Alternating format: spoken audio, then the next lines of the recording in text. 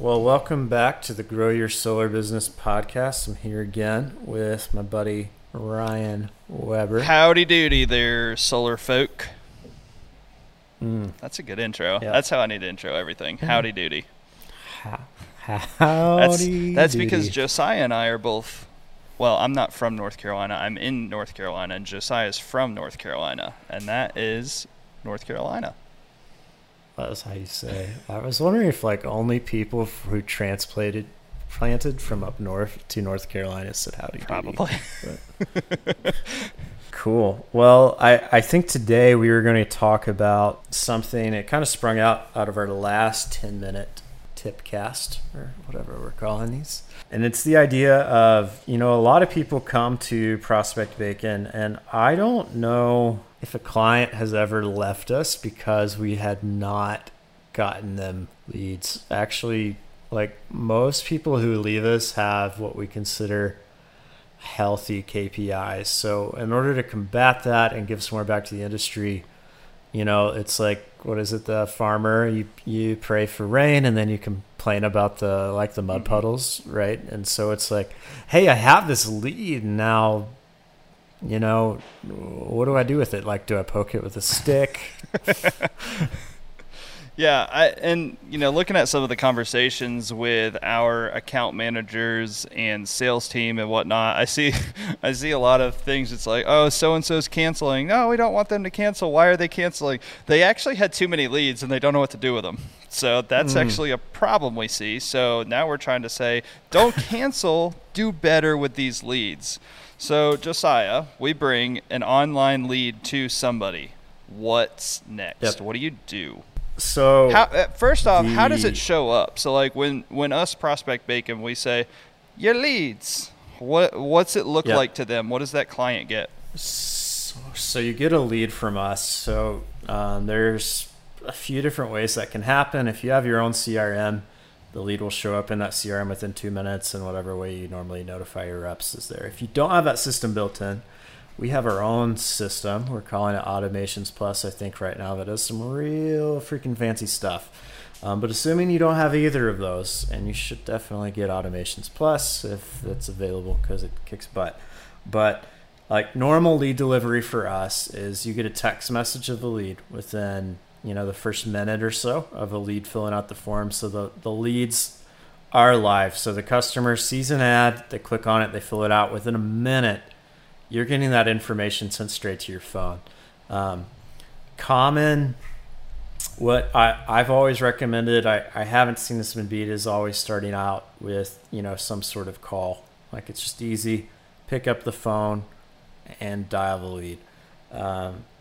Now, where that gets messy is are you assigning those leads to people? Because, if I'm a solar rep and I'm eating a steak dinner, am I calling a lead during my steak dinner or when I'm out with the wife or all those other things? And so healthy always. Business. You call all the no.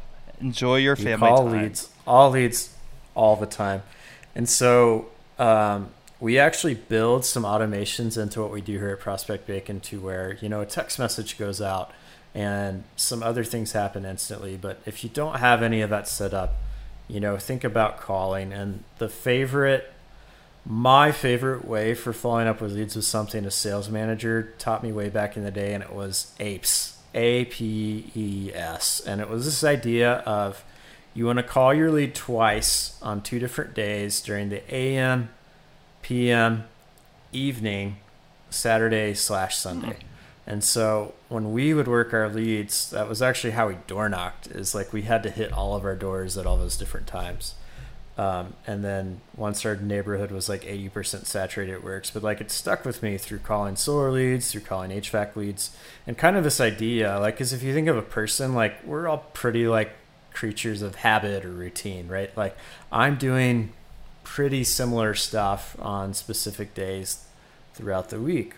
Tuesdays and Thursdays, I'm not very meeting heavy. Monday, Wednesday, Friday, I'm not going to call anybody back ever because I'm 8 hours of calls back to back, and then I don't really answer calls after 5 unless it's something I really need to take care of.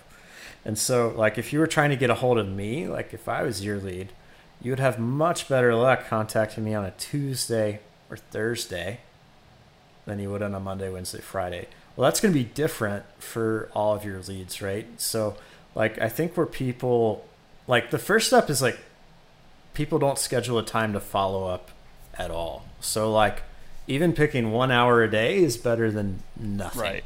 And I think there's some stat out there. I can't remember. You know, I've dabbled in my marketing in the day, and it's something along the lines of if you don't call a lead within, it's either 5 or 10 minutes, 10 minutes. Yeah, if you don't call a lead in 10 minutes, it's what? The success rate drops 70% or something astronomical. Yep. So, you know, very, very important when a lead does come in business hours. They don't expect you to call them in the middle of the night, but in business hours, if a lead comes in, you have 10 minutes. And if you don't call them within 10 minutes, you can pretty much say bye to that lead. Yep. It drops. And like, from what we've seen doing our stuff, I think the actual Harvard study is 80%. So you call that person back, but, like, it's kind of like, I don't know, like, we're all on social media when we're pooping, right? Like, somebody's pooping in the bathroom, like, they fill out a form, probably not going to answer a call. And so, like, a lot of calls are booked from that first attempt. And then, like, we like to think of, like, the next 8 or so attempts over the next week or so. Like, you'll book another, like, 50% of your leads just by following up at specific times. So if you're only going to call once, call immediately. But, like, ideally you want a person or time built into your schedule to follow up with people at specific times. And I always liked calling once, calling twice, sending out some sort of text message.